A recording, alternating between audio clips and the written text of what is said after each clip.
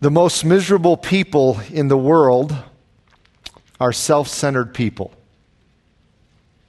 I'm sure you know that, but we need to be reminded of that reality on a regular basis. The most miserable people in the world are self-centered people. And our text for this message elucidates that in a very, very unique way. Let's turn once again to Paul's letter to the Philippians chapter 4. Philippians chapter 4, and please follow along as I read verses 10 through 19, though we have already covered some of these in great detail in past messages, but just to have the full context and picture, I'll begin reading in verse 10.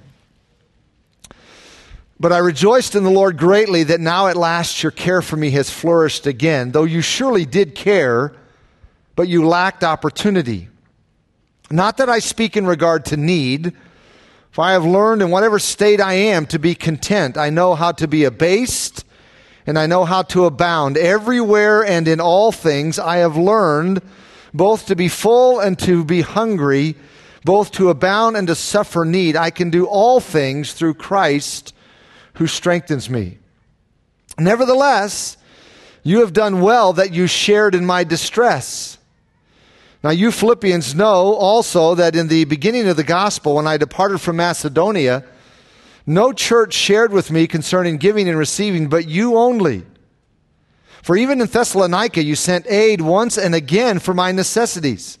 Not that I seek the gift, but I seek the fruit that abounds to your account.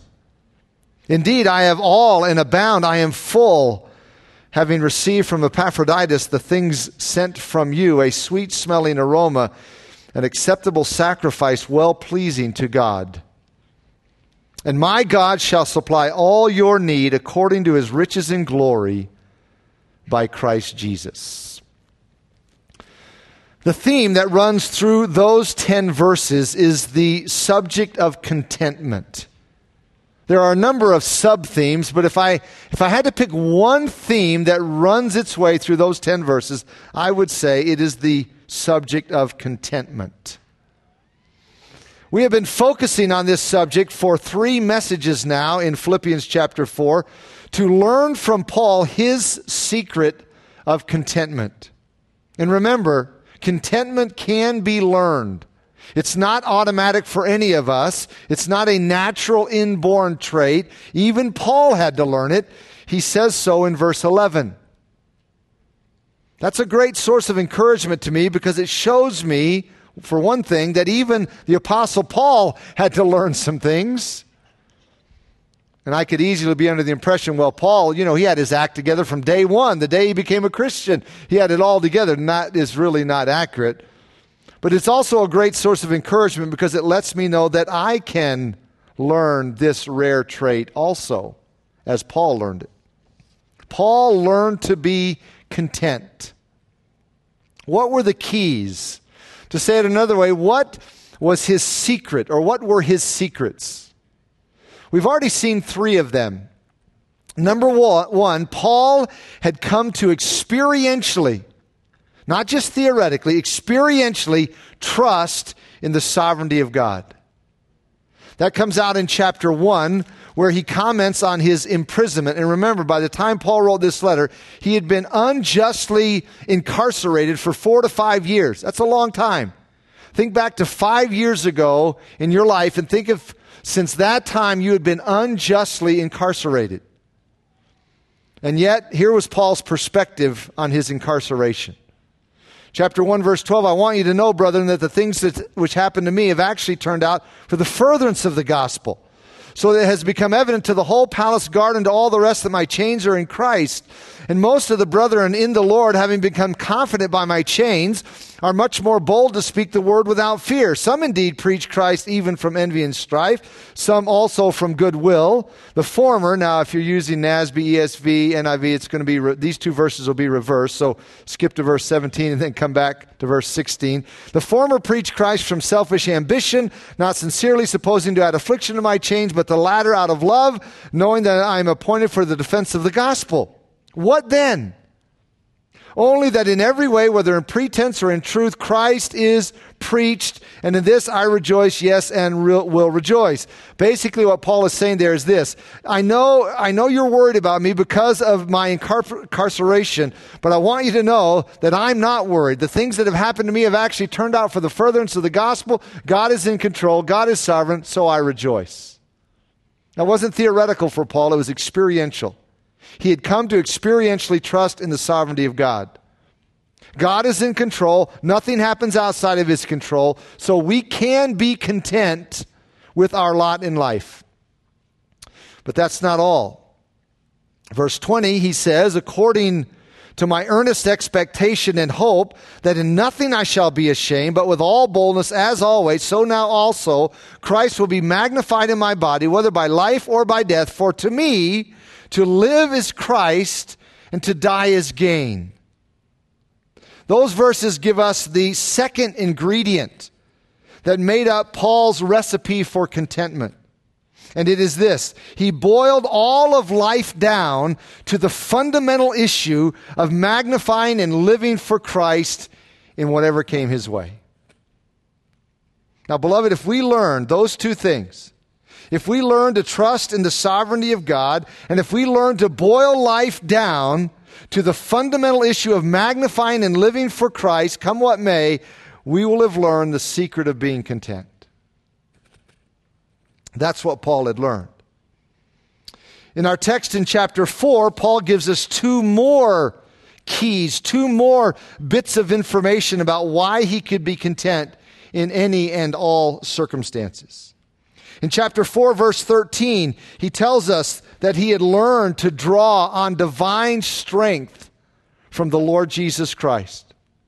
Paul knew he could handle any situation in life. He could be content in any situation in life because of divine strength and grace provided by the Lord Jesus. That's what he means by his statement in chapter 4, verse 13. I can do all things through Christ who strengthens me. And as we talked about when we covered that verse, Paul is not saying I could, without any training, go, climb Mount Everest. That's not what he's talking about at all.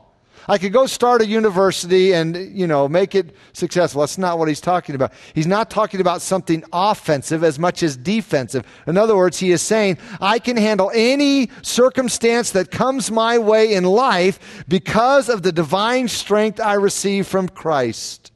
I have learned to be content because I have learned to draw upon divine strength to face life's difficulties. Paul had learned that Christ's grace is sufficient. Do you remember Paul's words in 2 Corinthians 12:9? Paul records this personal word of testimony. And he said to me, my grace is sufficient for you, for my strength is made perfect in weakness. Therefore, most gladly, I will rather boast in my infirmities, that the power of Christ may rest upon me. That's why Paul could be content. Number one, he had come to experientially, not theoretically, experientially trust in the sovereignty of God. Number two, he boiled all of life down. He simplified life by focusing on the fundamental issue of magnifying and living for Christ. Number three, he learned to draw on divine strength from the Lord Jesus Christ. And now in this message, we add a fourth and final ingredient to the list, or a fourth key. Paul was a content man because he didn't focus all of his attention on himself. He focused his attention on caring for others. That is what comes through loud and clear in the text we read a moment ago. Even as Paul thanks the Philippians for their monetary gift that they had sent, he makes it clear that although he was very thankful for the gift, his main concern was the spiritual fruit they derived from giving.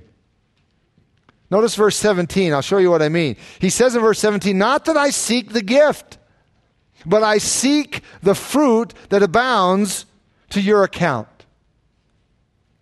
You see, Paul's main concern was not his need. It was their spiritual blessing and fruit. No wonder Paul was content. He was always thinking of others. He had learned contentment from caring for others.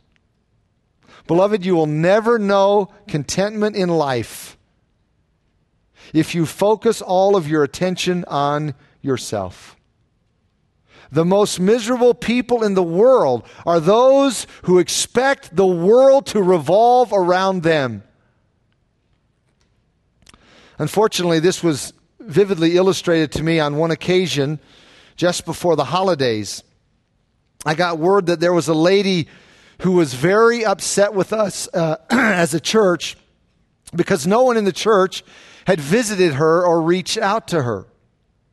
She was so upset that she didn't want anyone to bother contacting her anymore. Well, I didn't feel like I could just leave it at that. So I wrote her a letter expressing my sincere apology that she had slipped through the cracks. I also encouraged her, since she said she's never coming back here again, I encouraged her to find a solid Bible-teaching church she could get involved in, because I had heard that she was actually considering going to a cult. So I cautioned her not to mistake outward kindness for truth and accuracy with God's Word. I also urged her not to just find a solid church she could simply attend on Sunday mornings, but to really get involved in meeting people and reaching out to them so the same kind of thing would not happen to her that happened here. Well, a couple days later, I received a call from this lady, and she wanted to tell me all the things that are wrong with our church. So I listened for a while. Then I began to hear contradictions in her complaints. For example, she said, no one came to visit her during a difficult time in her life involving her husband. No one. But then later she said, the only person who came to visit me was Betty Lineback. I didn't obviously want to argue with her, but I said, I came to visit you and your husband at least 3 times that I can remember, maybe even 4 or 5. This was her response. Yes, but you only came when I called and let you know there was a need. I said, that's right. I came every time you called to let me know of a need. I'm sorry, but I can't visit 600 or 700 people randomly when there isn't a pressing need. I would like to be able to do that, just go around visiting people, but I said, I just can't. She said, I know that, but you could delegate. After all, it's the responsibility of the church family to reach out to people, to visit them, and have them over for a meal, and I am part of the church family. I agreed with her wholeheartedly. I said, you are absolutely right. That is an aspect of family life in the church. So I tactfully inquired of her how many people she had gone to visit in the last 2 years, and how many people she had over for a meal. How many people have you had over from our church for a meal in the last 2 years? You guessed it. None. 0. The longer the conversation went, the sadder I became, because I realized from many different statements she made that this was a woman who expected the world to revolve around her. Beloved, you will always be dissatisfied in life if you expect the world to revolve around you and your felt needs. And you will never know the contentment that Paul talks about here in Philippians 4 until you learn to lose yourself in caring for others. So with that as background, let's see what the Holy Spirit has to say through Paul's life and Paul's example and Paul's words. Notice beginning in verse 14. Paul says, nevertheless, you have done well that you shared in my distress. Paul is quick to add that statement to what he has been saying because he doesn't want to come across as ungrateful. His words could be interpreted that way if you stop after verse 13. Remember, in verse 13, he's basically just said, listen, I can handle any situation in life because Christ gives me strength. I can handle it. He's been telling them that he's content in verses 10, 11, and 12, and he's learned to live on very little, and he can handle any situation that comes his way because of the strength of Christ. So he didn't want the Philippians to start thinking, well, why did we even bother sending him a gift? He's doing fine. He didn't need the gift. Well, Paul didn't want that kind of thing to happen. He didn't want to discourage them, especially since what they gave to him, they gave out of deep poverty. Paul said that in 2 Corinthians 8. Turn back a little bit, a few letters, to 2 Corinthians chapter 8. And notice what Paul says there. 2 Corinthians chapter 8, verse 1. He says, moreover, brethren, we make known to you the grace of God bestowed on the churches of Macedonia. By the way, that's where Philippi was located. That in a great trial of affliction, the abundance of their joy and their deep poverty abounded in the riches of their liberality.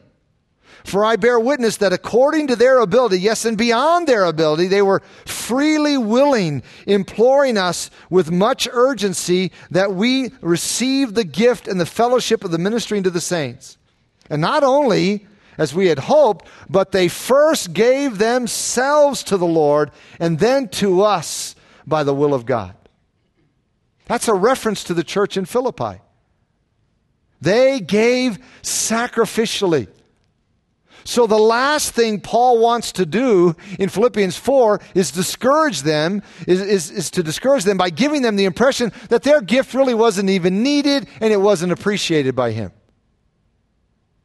So that is why he says what he does in Philippians 4:14. Go back now to our text there in Philippians 4. The gift they sent to Paul was needed and it was greatly appreciated. So he's quick to follow verses 11 through 13, where he talks about contentment and he's fine, he's doing well. He follows that with verse 14, where he says, nevertheless, don't misunderstand me here, you have done well that you shared in my distress. He communicates his appreciation, and he communicates the fact that the gift was needed because he says, you shared in my distress. Notice the word he uses there. Paul was in distress in his incarceration. But since he was content, and since he wasn't a complainer, he didn't want to give the wrong impression to his friends. Their gift was needed, and it was greatly appreciated. So Paul elaborates on his appreciation. He says in verse 15, now you Philippians know also that in the beginning of the gospel, when I departed from Macedonia, no church shared with me concerning giving and receiving, but you only. For even in Thessalonica, you sent aid once and again for my necessities.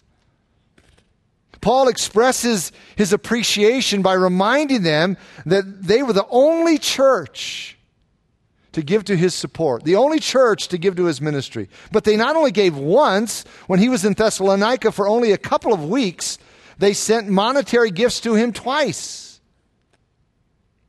So he wants them to know that he has not forgotten their graciousness. He was extremely grateful. And now they had sent him another gift while he was a prisoner in Rome, under house arrest.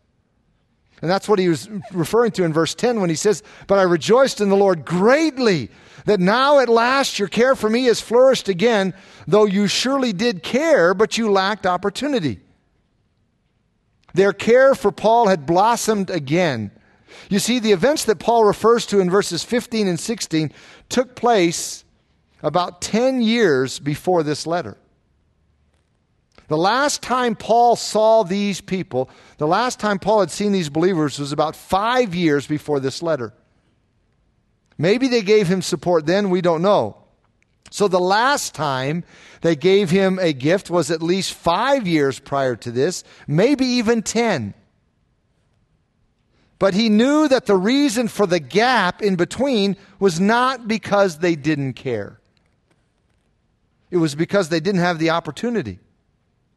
Now remember, we're talking about first century. You can't get on a plane and go. You can't put a check in the mail. You can't do that kind of thing. The only way you can really make connection is if you have a connection. You either have to know someone that's going there to Rome or to Philippi or wherever Paul is to make sure the gift gets there. So what he's saying is, I know it wasn't because you didn't care. You just didn't have the opportunity. There was no intersecting relationships where you could show your love and support. And that's why he words verse 10 like he does. I rejoiced in the Lord greatly that now at last your care for me has flourished again, though you surely did care, but you lacked opportunity. In other words, once they knew Paul was in Rome under house arrest, he's not going anywhere. We're not taking any chances now. This won't be a problem. We can send someone to Paul with a gift. We know he'll be there for a while. That wasn't the case prior. They didn't know where Paul would be. He was always on the move, going to this city, that city on his mission trips. But it's like, okay, we know Paul's there. Unfortunately, he's under arrest. He'll be there. We'll send him a gift. So Paul was rejoicing. Why? Now, don't miss this because it's one of the keys to his contentment. Paul was rejoicing not primarily because of the financial benefit to his account, but because of the spiritual profit to their account. That's what he says in verse 17. Not that I seek the gift, but I seek the fruit that abounds to your account. What an incredible man. Paul was rejoicing in the gifts sent to him by the Philippians because that meant spiritual fruit in their account. Paul was like a parent or a grandparent who receives a gift from his little child or his grandchild. Those of you who are parents, I'm sure your little ones have, at some point drawn a picture and given it to you. Or if you're a grandparent, your grandkids give you a gift. You don't need the gift, right? He's like, what am I going to do with this one? How many of these, do I have room for on the refrigerator? You don't know what to do with it. But it's not the gift that means so much to you. It's the fact that they want to give the gift. And the willingness to give the gift. That's what Paul is saying. He rejoices more in the fact that the child gives it than in the gift itself. That's the way Paul felt. He was always thinking of others. He was a fitting example of what he wrote back in chapter 2 when he said in verses 3 and 4, he says, let nothing be done through selfish ambition or conceit. But in lowliness of mind, let each esteem others better or more important than himself. Let each of you look out not only for his own interests, but also for the interests of others. That's the way Paul lived. No wonder he was a content man. He didn't expect everything in life to revolve around him.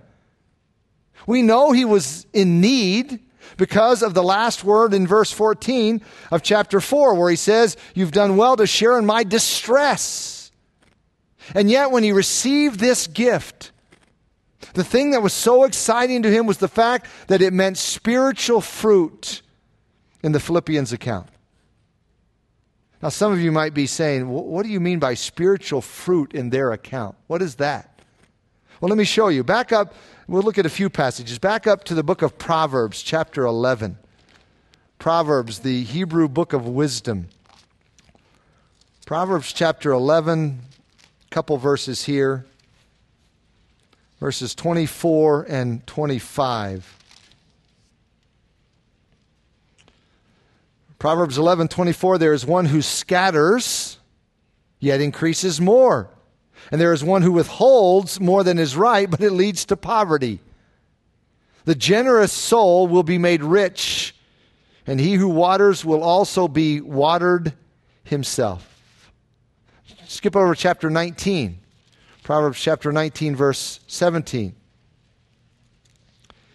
He who has pity on the poor lends to the Lord, and he will pay back what he has given. The principle that is in these verses is this: God never stays in debt to anyone. God always blesses those who are generous. Now, you know very well that doesn't mean that you can demand how God repays you. That's the error behind the prosperity gospel of our day. Some people teach if you give God $20 this week, he'll give you back $40 next week. You've heard that baloney. You can't support that scripturally because God pays back in His own ways and in His own timing. But the Scripture is clear that God never stays in debt to anyone. Or let me say it another way. You can't outgive God. Look at Luke chapter 6. In case you think, well, maybe that's just an Old Testament principle. What about New Testament? Look at Luke chapter 6, verse 38. This is our Lord teaching on this topic. Luke 6:38, give, and it will be given to you. Good measure, pressed down, shaken together, and running over will be put into your bosom. For with the same measure that you use, it will be measured back to you. That's the same principle again. You give, oh no, I know. You can't outgive God. Look at 2 Corinthians chapter 9. On our way still back to Philippians, stop off at 2 Corinthians chapter 9. Look at what Paul said to the Corinthians. Beginning in verse 6 of 2 Corinthians 9. But this I say, he who sows sparingly will also reap sparingly, and he who sows bountifully will also reap bountifully. So let each one give as he purposes in his heart, not grudgingly or of necessity, for God loves a cheerful giver. And God is able to make all grace abound toward you, that you always having all sufficiency in all things may have an abundance for every good work. As it is written, He has dispersed abroad, He has given to the poor, His righteousness endures forever. Now may He who supplies seed to the sower and bread for food supply and multiply the seed you have sown and increase the fruits of your righteousness, while you are enriched in everything for all liberality, which causes thanksgiving through us to God. For the administration of this service not only supplies the needs of the saints, but also is abounding through many thanksgivings to God. It's the same principle again. You can never outgive God because God never stays in debt to anyone. When you give to God, it means, and I'll borrow Paul's words from Philippians 4, it means fruit that abounds to your account. Now back to Philippians chapter 4. So Paul says to the Philippians, I was so excited, I'm paraphrasing, I was so excited to get your gift, not only because it was such a huge blessing and a help to me, but because that's fruit that abounds to your account. Verse 17, not that I seek the gift, but I seek the fruit that abounds to your account. Indeed, I have all and abound. I am full, having received from Epaphroditus the things sent from you, a sweet-smelling aroma, an acceptable sacrifice, well-pleasing to God. What a beautiful picture Paul paints with those words. He says their gift was a sacrifice to God. They did give sacrificially, as we saw earlier, and their gift was a sacrifice well-pleasing to God. I appreciate what Paul is doing here. He is affirming the fact that he realizes that they gave him this gift not only because of their love for him, but also because of their love for God. In essence, he is saying this, I know you gave me this gift because you love me, but I also know you gave it to God, and He is well pleased. Beloved, I urge you to get that perspective on your giving. When you give money to a ministry, whatever ministry it is, church, mission agency, missionaries, when you give money to ministry, you ought to have a mindset that says you are giving your gift to the Lord. The lady I referred to earlier said to me in our conversation, you know, I have given such and such to the church every year, but no longer. I'm not giving another penny. So I told her as graciously as I could, and I didn't want to be a smart aleck. I just said, ma'am, we don't need your money.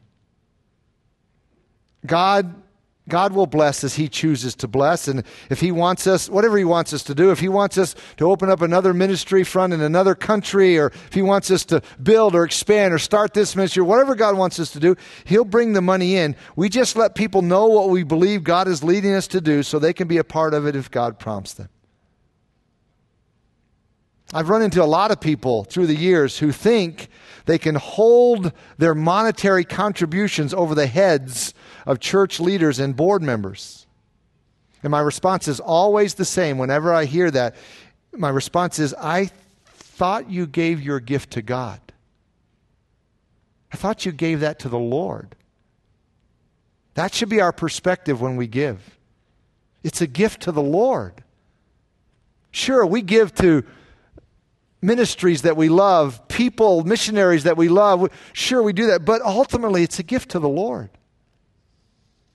Listen, if you give money to a missionary, a mission, a church ministry for any other reason other than the fact that you love God and you believe in what God is doing in that ministry, if there's any other motivation in your heart, stop giving.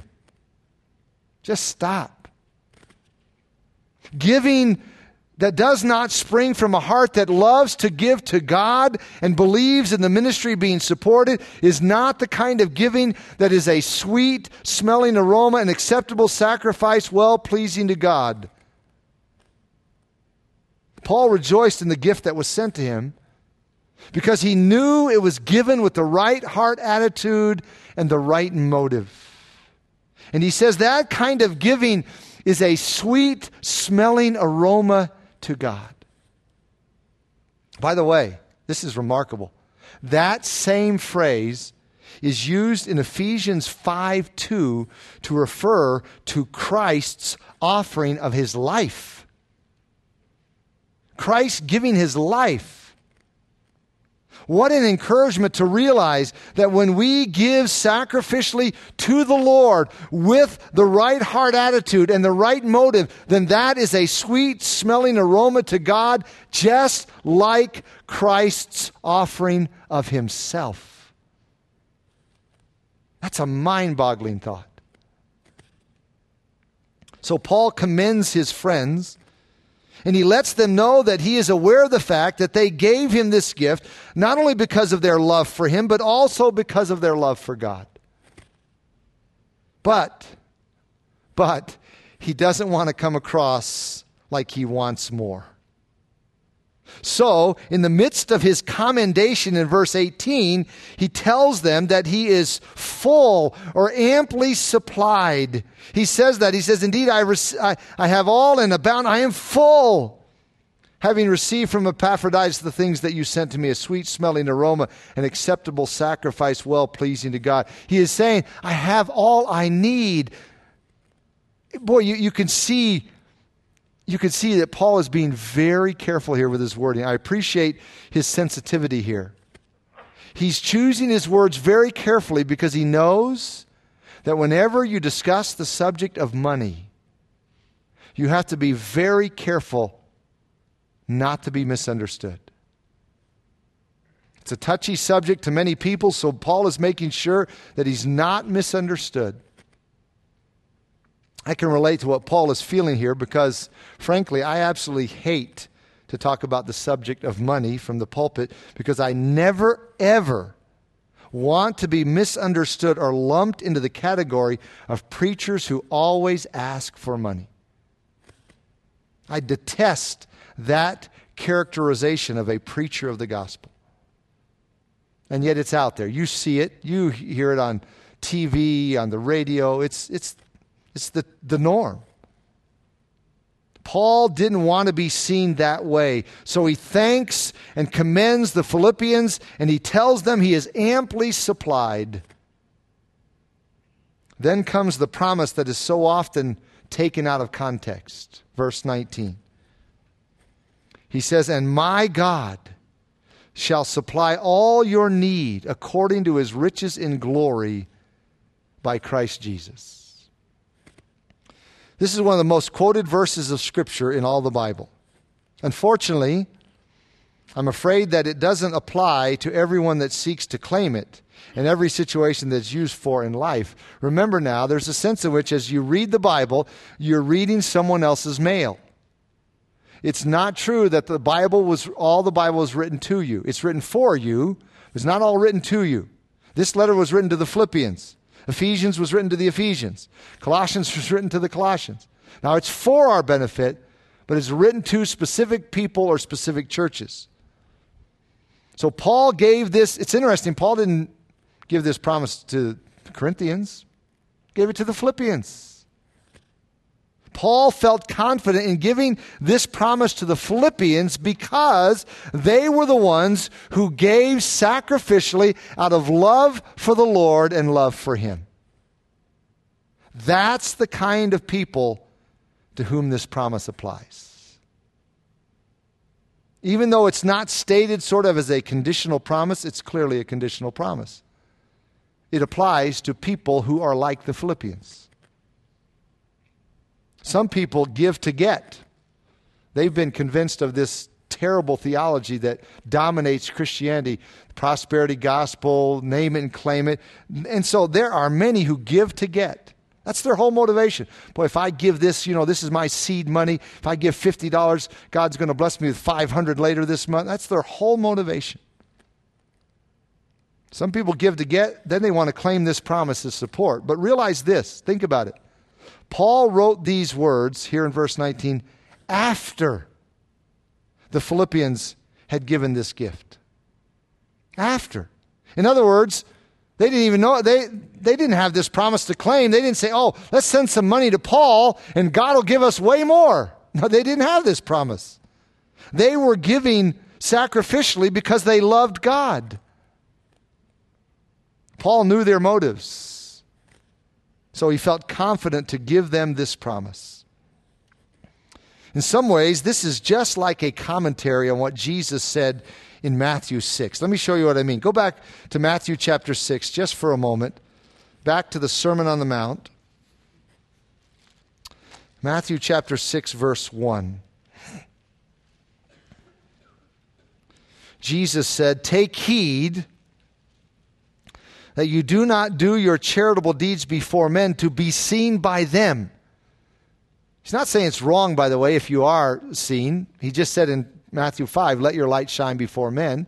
We know in Acts chapter 4, a man by the name of Joseph, who we know as Barnabas, had some land, sold it, gave the proceeds to the church. That became known in the church, so much so that Ananias and Sapphira decided they were going to do the same thing, but they just wanted to get glory for it. And God struck them dead. So Jesus is not saying he's not saying it's wrong if people know that you serve the Lord or did this or did that. That's not the problem. The problem is your motivation. Take heed, you do not do your charitable deeds before men to be seen by them.